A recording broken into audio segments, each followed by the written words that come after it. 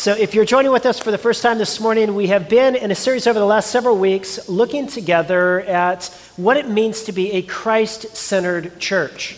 So we said that what it means to be a Christ-centered church is, number one, to have Christ as our end. Christ is our destination. And then we've said to be a Christ-centered church is to have Christ as our Lord. All of life is all for Jesus.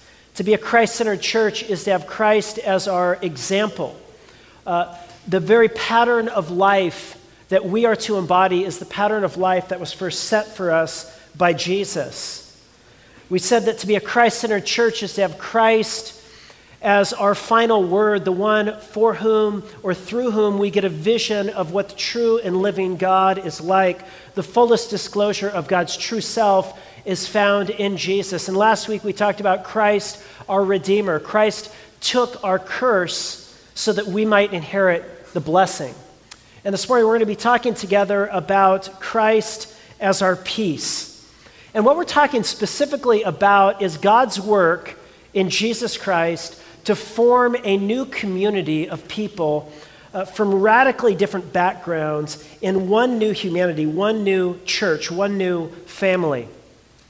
You know, last week, here, you know that we had baptisms, and as part of our service with baptisms, we introduced our service by reciting together the Apostles' Creed. And the creed is a statement of Christian belief, and the word creed is from the Latin credo, which means I believe. And when early Christian converts were baptized, they would recite oftentimes at their baptism the Apostles' Creed. And so it would be the statement of what their theological, kind of like what their beliefs were, what their commitments were to, that they were committed to the faith of the church. And right there in the Apostles' Creed is a statement that I think gets caught in the throat of a lot of Protestants. And it is that phrase, I believe in the Holy Catholic Church. I don't know, some of you last week were like, what are you talking about? What about I believe in the Holy Congregational Church? I don't know about this Holy Catholic Church thing, you know. But of course the word Catholic in its original kind of like writing is a Latin word, or it's from the Latin word that essentially means universal. And so to express belief in the Holy Catholic Church is the same thing as saying, I believe in God's universal church, the whole body of Christ made up of Christians from every tribe and tongue and people and nation, spread throughout different continents and throughout different ages. I believe in the church. But isn't it interesting that at the baptism of early converts, that they were asked to express their belief in the church? Isn't it interesting that's even in this early statement of Christian belief, the creed? I mean, I get, asking people to express their confidence, their belief in the virgin birth, or maybe the second coming, Christ will come again to judge the quick and the dead, or even belief in God. But belief in the church, I mean, I've heard of atheists, but have you heard of churches, Is belief in the church really that difficult? I mean, is it hard to believe in the church? Yeah. It can, right? A lot of people, their issue with Christianity is not so much that they have a hard time believing in God, it's that they can't believe in the church. Several years ago, there was an author named Anne Rice who converted to Christianity. And she was this author who was very famous for writing these very steamy, gothic vampire novels. And she converted to Christianity, and she started writing these books with Christ-themed titles like Christ Our Lord Out of Egypt. And about a decade or so after her conversion that was very famous to Christianity, she posted this on Facebook. She said, "For those who care, and I understand if you don't, today I quit being a Christian. I'm out. I remain committed to Christ as always, but no longer to being Christian or to being a part of Christianity. It's simply impossible for me to belong to this quarrelsome, hostile, disputatious, and deservedly infamous group. For 10 years I've tried. I've failed. I'm an outsider. My conscience will allow nothing else." Do you see what she's saying? She said, look, I don't have a problem with Christ. I don't have a problem with God. What I have a problem with is the church, this hostile, disputatious, deservedly infamous group. And I've talked to some of your children, and I've talked to some of you about your children, many who are not going to church anymore. And, in talking with some of those folks, you scratch below the surface, they might initially, express like arguments against God or against the Bible or something like that. But if you scratch below the surface, often you find that their real issue is that they've been hurt by the church. The church have let them down. Christians have let them down. Some of you, I know for some of you, Christianity or the church has been your lifeline. And you have experienced the goodness and the grace of God through the church, through his community. I know I feel that way about you all. I feel like you guys are a gift to me. But many of you, haven't you at times in your life been let down by the church? Haven't you found yourself disappointed because Christians don't live up to kind of the way of life that you would expect a Christian to embrace and embody? Or as G.K. Chesterton once said, by far the most powerful argument against Christianity are Christians.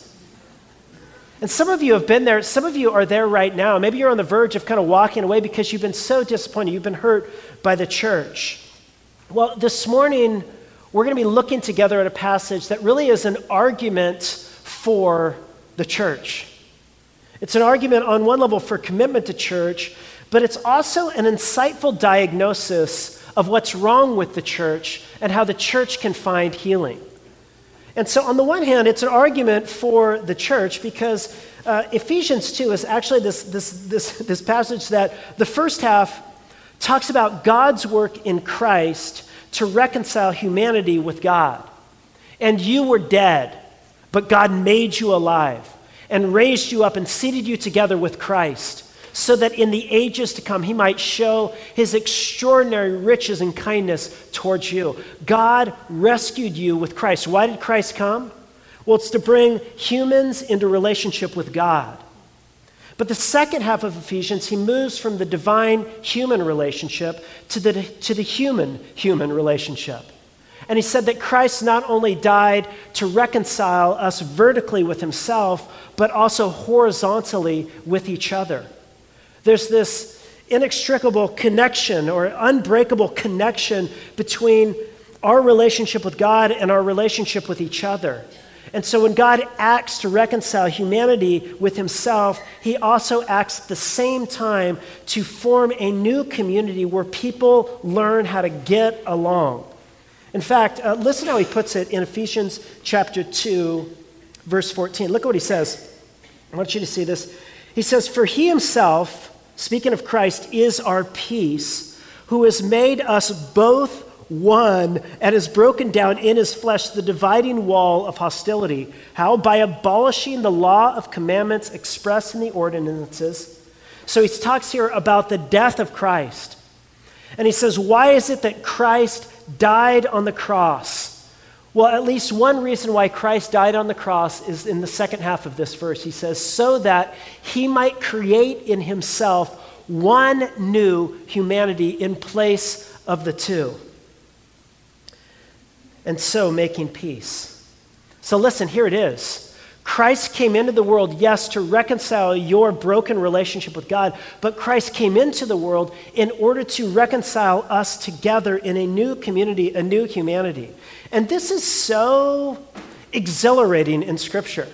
Because what Scripture goes on basically to say as you read this text is that this new humanity, it means that God is taking different kinds of people. Some of you were not born in the United States. Some of you are actually born citizens of Japan or Indonesia or Russia or Argentina. Some of you are born U.S. citizens.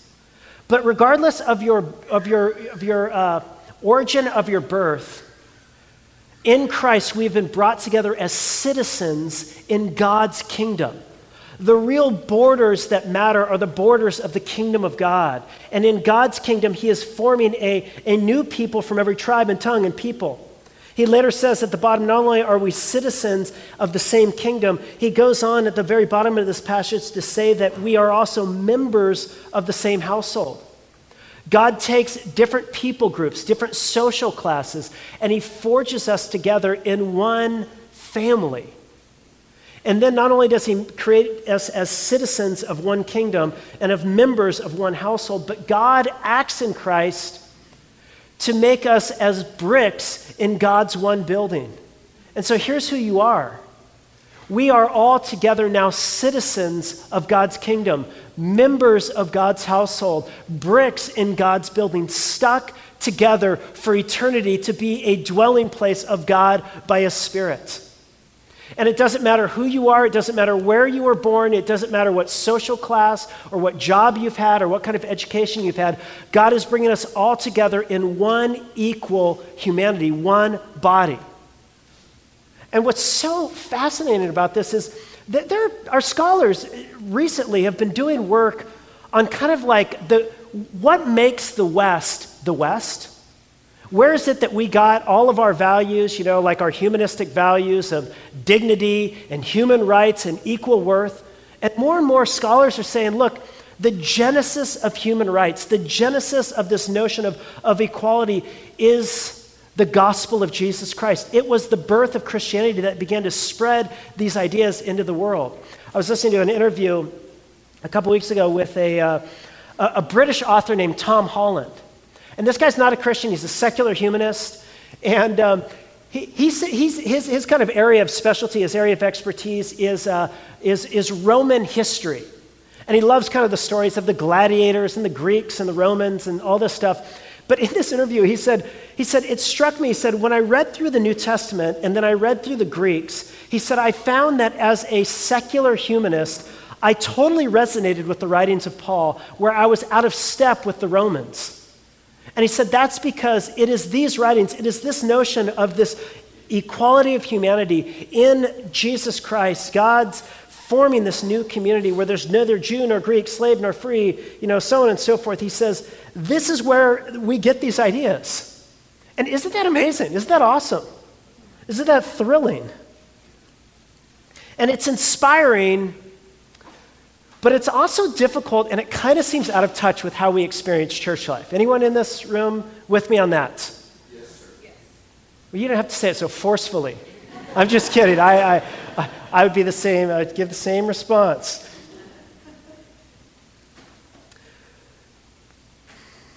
You've heard that little poem I've quoted to you before. To live above with saints we love, that will be glory.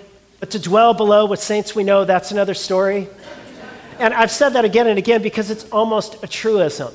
It's one thing to hear this talk of God's new humanity and the church and what it's supposed to be, and it's another thing to experience what the church actually feels like it is, which for Anne Rice became for her this disputatious, hostile, deservedly infamous group. Well, Paul in our text actually gives us a window into the very source of the problems that we experience in the church, and he shows us how we can find healing. Now, I want us to look at this text together this morning. On the one hand, yes, because it's the 6th sermon in my sermon series. And this is what I planned to speak on 5 weeks ago. But I want to talk to you about this text because I don't think there's any more passage of Scripture that is more insightful and more helpful for us becoming the kind of community of love that God is calling us to be than this passage. Because in this text, he opens up and he gives us a window into the very source of the issues that cause us to become hostile and disputatious, and he shows us how we can find healing. And notice he gives us kind of a window by showing us this metaphor. Look at what he says down in verse 14. He says, "For he himself is our peace, who has made us both one and has broken down in his flesh the dividing wall of hostility." So he speaks in this text about this big wall that divides these two people groups. And of course, in Ephesians 2, Paul is talking about the division between Jews and Gentiles, between the circumcised and the uncircumcised, which in the imagination of especially the ancient Jewish readers, this was the main division of humanity. There were the Jews who had the laws and who were culturally and ceremonially and theologically and in every way superior in their minds to those pagan Gentiles. And there was this big wall that divided these two groups of people. And Paul calls it a wall of hostility. Isn't that interesting? He calls it a wall of hostility. But what was the wall of hostility that was dividing the Jews and the Gentiles? It's intriguing because he tells us what it is in verse 15. He says he took down this wall of hostility by abolishing the law of commandments expressed in the ordinances. In other words, what was the wall that divided Jews and Gentiles according to Paul? It was the law and the ordinances. Now, how could that be? I mean, how could something good become something that actually created hostility between two people groups? That's what Paul is saying here. He's saying that the law became something that was a source of hostility. Now, is it because the law is bad? Class? No. In fact, Paul is going to later say in Romans chapter 7, the law is holy and the commandment is holy and righteous and good. God's law is good, and yet the children of Israel had taken this good gift of the law and the commandments and the ordinances, and they had turned it into a wall that became a wall of hostility that divided them from other people groups. Well, how did that happen? Well, the law originally was given on Mount Sinai to the children of Israel in order that their life might be shaped together, that they might be forged and formed by their adherence to these laws that would govern how they lived on their land and how they treated each other and how they worshiped God. All of these laws governing all of that, they would live into that, and then God would form them into a people who would serve as a light to all the nations. And so God gave them this gift in order that they might be a blessing and a light to the nations. But what did they do?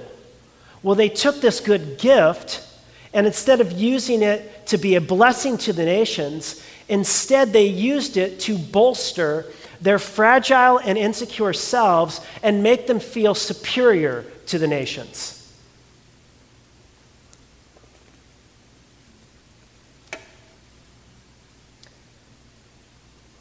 There's that great little text in Luke chapter 18. Jesus tells a story of two men who go down to the temple to pray.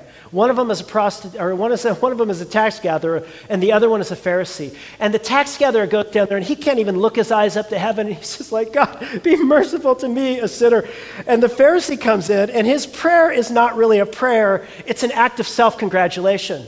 And instead he says, Lord, I thank you that I am not like other men. I'm not like sinners. I tithe, I give, I serve, etc., etc. And I'm especially not like that guy over there. And do you see what he was doing? He was taking things that were good, tithing and serving and obeying and all of that. But instead of taking those things as a gift from God that was intended to be a blessing to others, he takes them and he uses it to bolster his fragile and insecure self and to make him feel better and different than other people. Tim Keller talks about how very often we have in our life what he calls identity factors.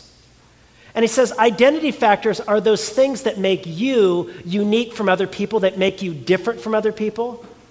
And so there may be some good things in your life that are your identity factors, how you dress, the places you shop, the food you purchase, the kind of food you eat, the films you enjoy, the literature you read, the theology you know, the job you have, your resume, the school you went to, all of these identity factors. These identity factors are those things that make you different from others. And what happens sometimes is we take what makes us different, these identity factors, and we say they make us superior to others.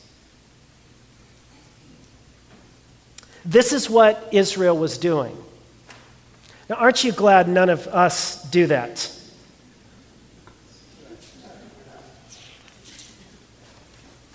Aren't you glad that none of us takes things, our political views, the way we manage our finances, the way we work really hard, our theology, and so on and so forth. Aren't you glad we never use those things to bolster our fragile and insecure self and make us feel superior to other people and look down on others with disdain? Aren't you glad you never do that? All right, let's just close in prayer.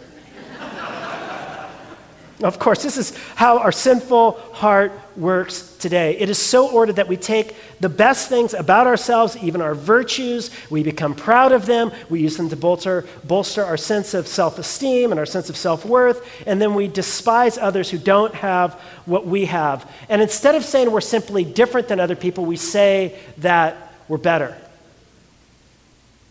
I remember years ago, listening to a marriage therapist who was an expert kind of in his field, and he had counseled thousands of young couples, and he said this. He said, if I could boil down into one word the source of conflict in the marriages, if I could boil it down to one word, it would be the word difference. He said, in a healthy marriage, he says, couples typically agree on 60, 70% of things. And then what creates conflict are not those areas of disagreement, or if those areas of agreement, it's the areas of disagreement. You have a disagreement about whether or not it's more important to show up somewhere on time or to look good when you show up. You have a disagreement about whether or not you should spend money on a car or on the garage, or so on and so forth. We have differences. And I remember hearing that, and I thought, I think my marriage is better than that. I feel like my wife and I, we probably agree on 90, maybe 95% of things. We seriously, we see eye to eye, we resonate with each other. But boy, do we know how to have conflict about that 5%. We know how to argue about that stuff. It gets serious. But actually, it's more than just difference that's the source of our conflict. It is really the superiority to the different that creates conflict in our lives, in our marriages, with our kids, with our neighbors, with our coworkers, and in the church. And there are two different ways in which the superiority to the different kind of plays out that I've seen in the life of a church. And one deals with what you might say are amoral differences. And so within this room, we have amoral differences, differences that are not matters of right and wrong, good and evil. They're just kind of preferences. Sometimes they're cultural differences. And so look, Star Wars or Star Trek, coffee or tea, beer or wine, a red carpet or hardwood floors in the sanctuary, a minimalist, kind of modern and yet ancient, historic-looking wrought iron chandelier, or something more gaudy. We've got differences. We have differences of opinions.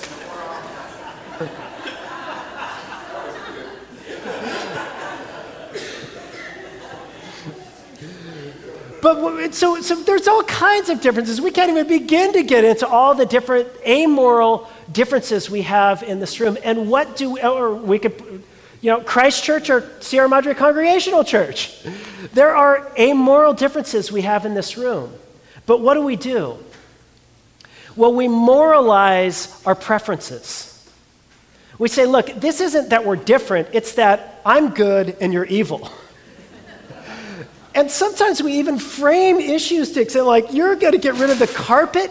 You must be accommodating to the awful sexual norms in our culture now. It's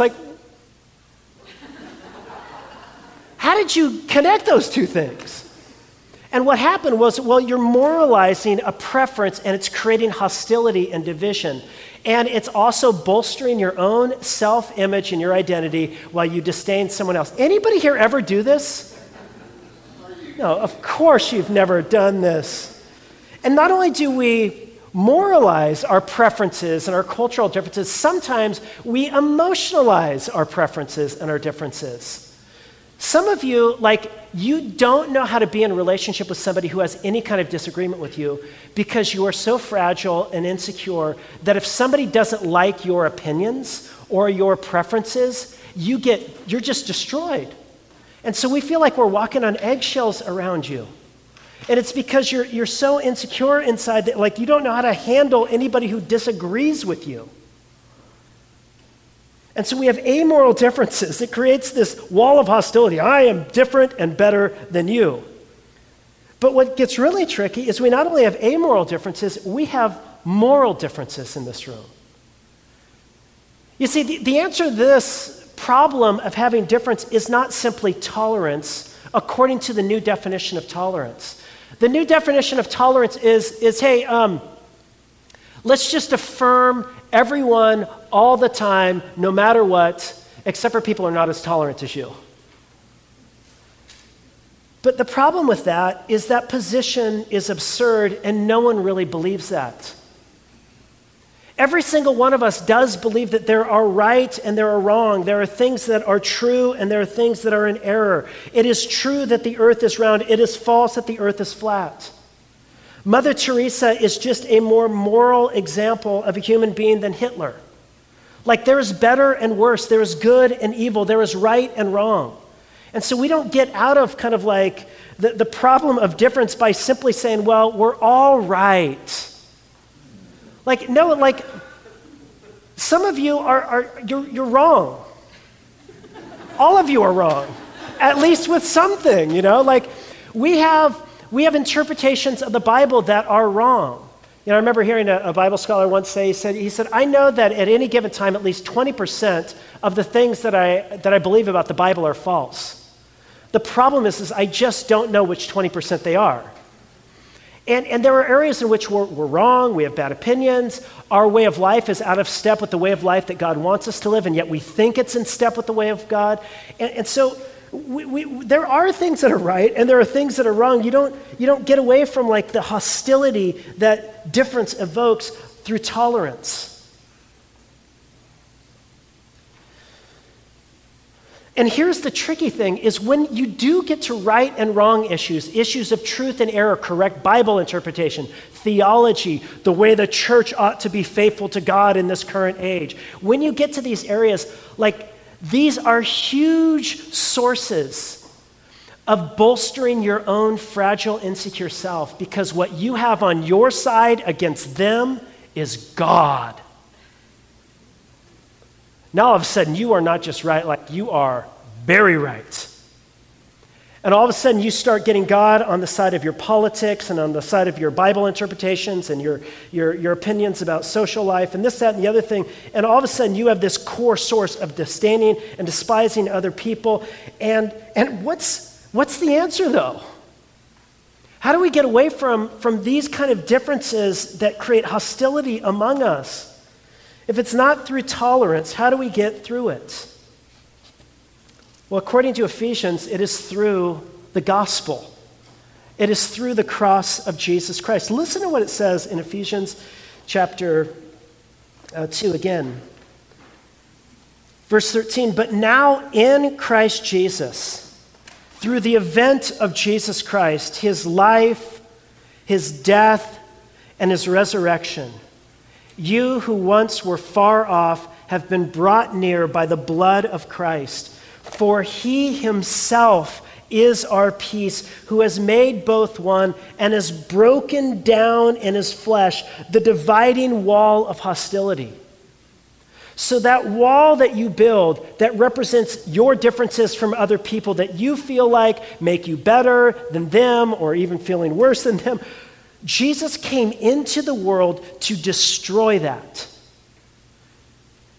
And he came and preached peace, Paul says. He came and preached peace, verse 17, to you who are far off, and peace to you who are near. For through him we both have access in one spirit to the Father. He's saying, look, Jesus Christ came into the world to destroy this wall of division and to create a new humanity that is marked by oneness and love. And how does he do it? He does it through the gospel. And what does the gospel say? What does the cross say? Well, on the one hand, the message of the cross says that you are worse than you imagined. The cross actually flattens us all. There's a preacher that I listen to sometimes in San Francisco, and he oftentimes, before a sermon, he prays this prayer. He says, Lord, help us to realize that although we are all so different, at bottom we are all the same. We are all more sinful than we realize, but we are all more accepted in Christ than we ever dared hope. Listen, what is most fundamental about all of us in this room? What is more fundamental than your education or your theology or your opinions and preferences about names and carpet or whatever? What is more fundamental and that unites us more is that we are all created in the image of God and we are all broken because of sin. Like we're all broken, marred images of God.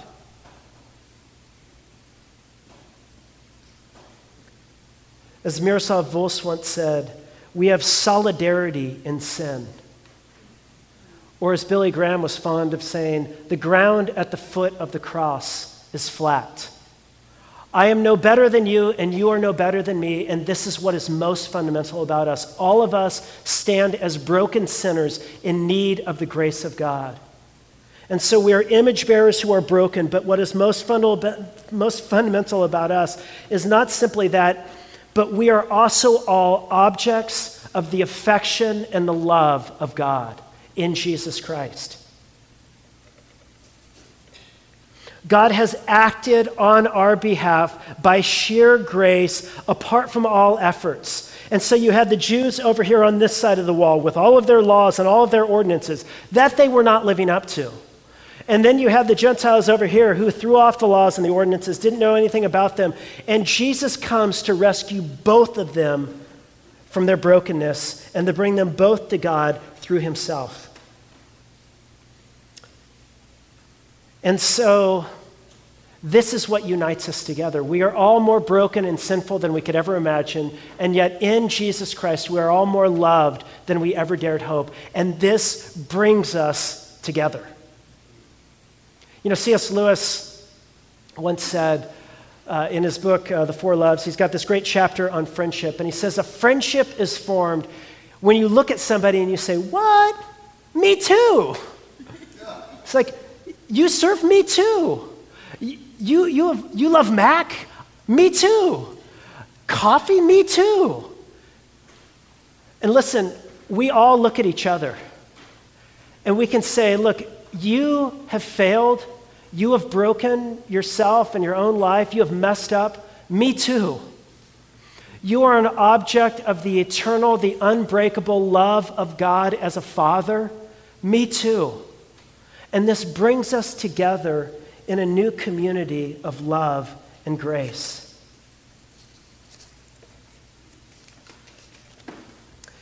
You know, in just a few minutes, I'm going to invite our band to come up, or Bobby and Kellen to come up, and the servers to come forward, and they're going to serve us the bread and the cup.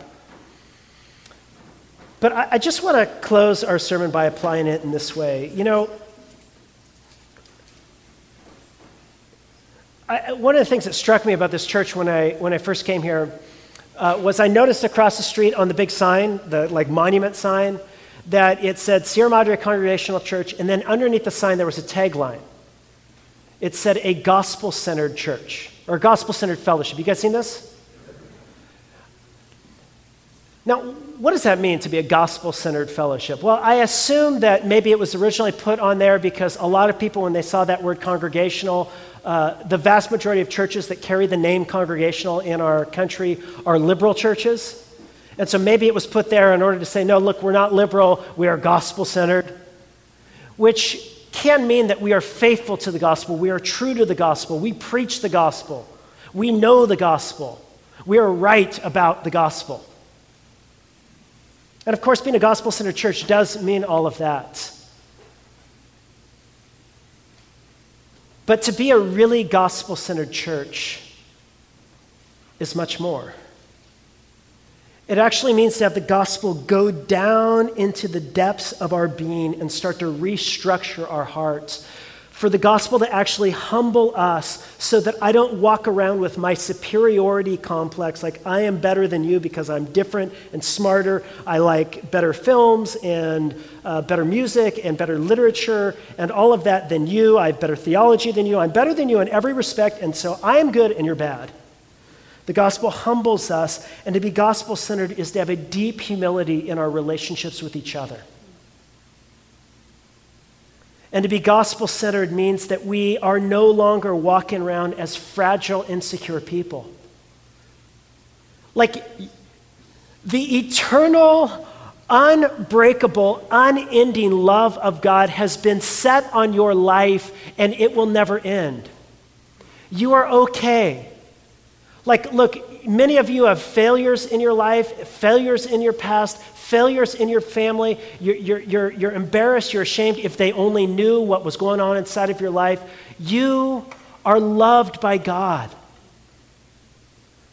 You don't have to be so insecure. People can disagree with you, and it's okay. Your husband, your wife, your children, your parents, your friends, your coworkers, people in this church, we can disagree, and it doesn't have to threaten our very identity because our identity is fixed in Jesus Christ. We have been crucified and raised with Christ and seated with Christ in heavenly places and been just overcome with an ocean of God's love and blessing and gifts in our life.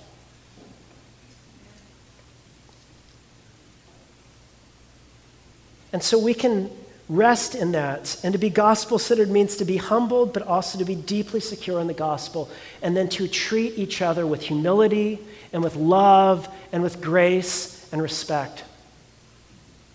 And may it be that what marks out this church in the months and years ahead is not our great website or signage or any, our nice building, Our building's going to be awesome, by the way. It's looking good. But that doesn't really matter. Like, what matters is the kind of community we are. And is the gospel going down and transforming us? This is what our hearts need. This is what you need. This is what I need. Now, we close our time together. I want to invite Bobby and Kellen to come on up, our servers to come forward. We close our time together at the Lord's table, and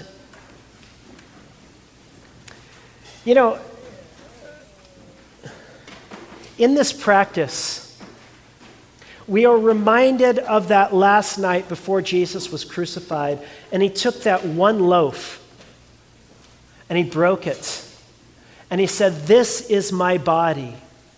And the body of Christ was broken in glad self-giving and sacrificial love, passionate love for you, so that he might take our broken lives and form us together in one new body, one new humanity in himself. And when we share in this practice and you partake of the gluten-free cracker and the juice, it is a reminder to us, once again, we are reaffirming that we are together one body.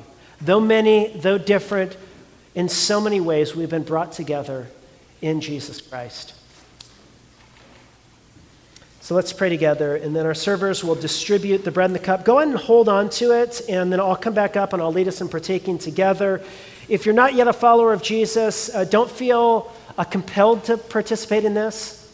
But if you're a Christian, it doesn't matter what kind of tradition you're a part of, where you were baptized, the mode you were baptized in or whatever. Like, you have been invited to the family meal with Jesus Christ, and so we welcome you to this table to share in this practice with us. Let's pray together, then our servers will distribute. Our great God and Father, we thank you that you have acted in Jesus Christ to take us who are many and different and various and to form us together in one new community. God, so work the gospel in our hearts and life and right down to the very fiber of our being so that we actually live in this community as people who have been redeemed by love, people who are image bearers and yet broken and yet objects of your great affection. Would you enable us to treat each other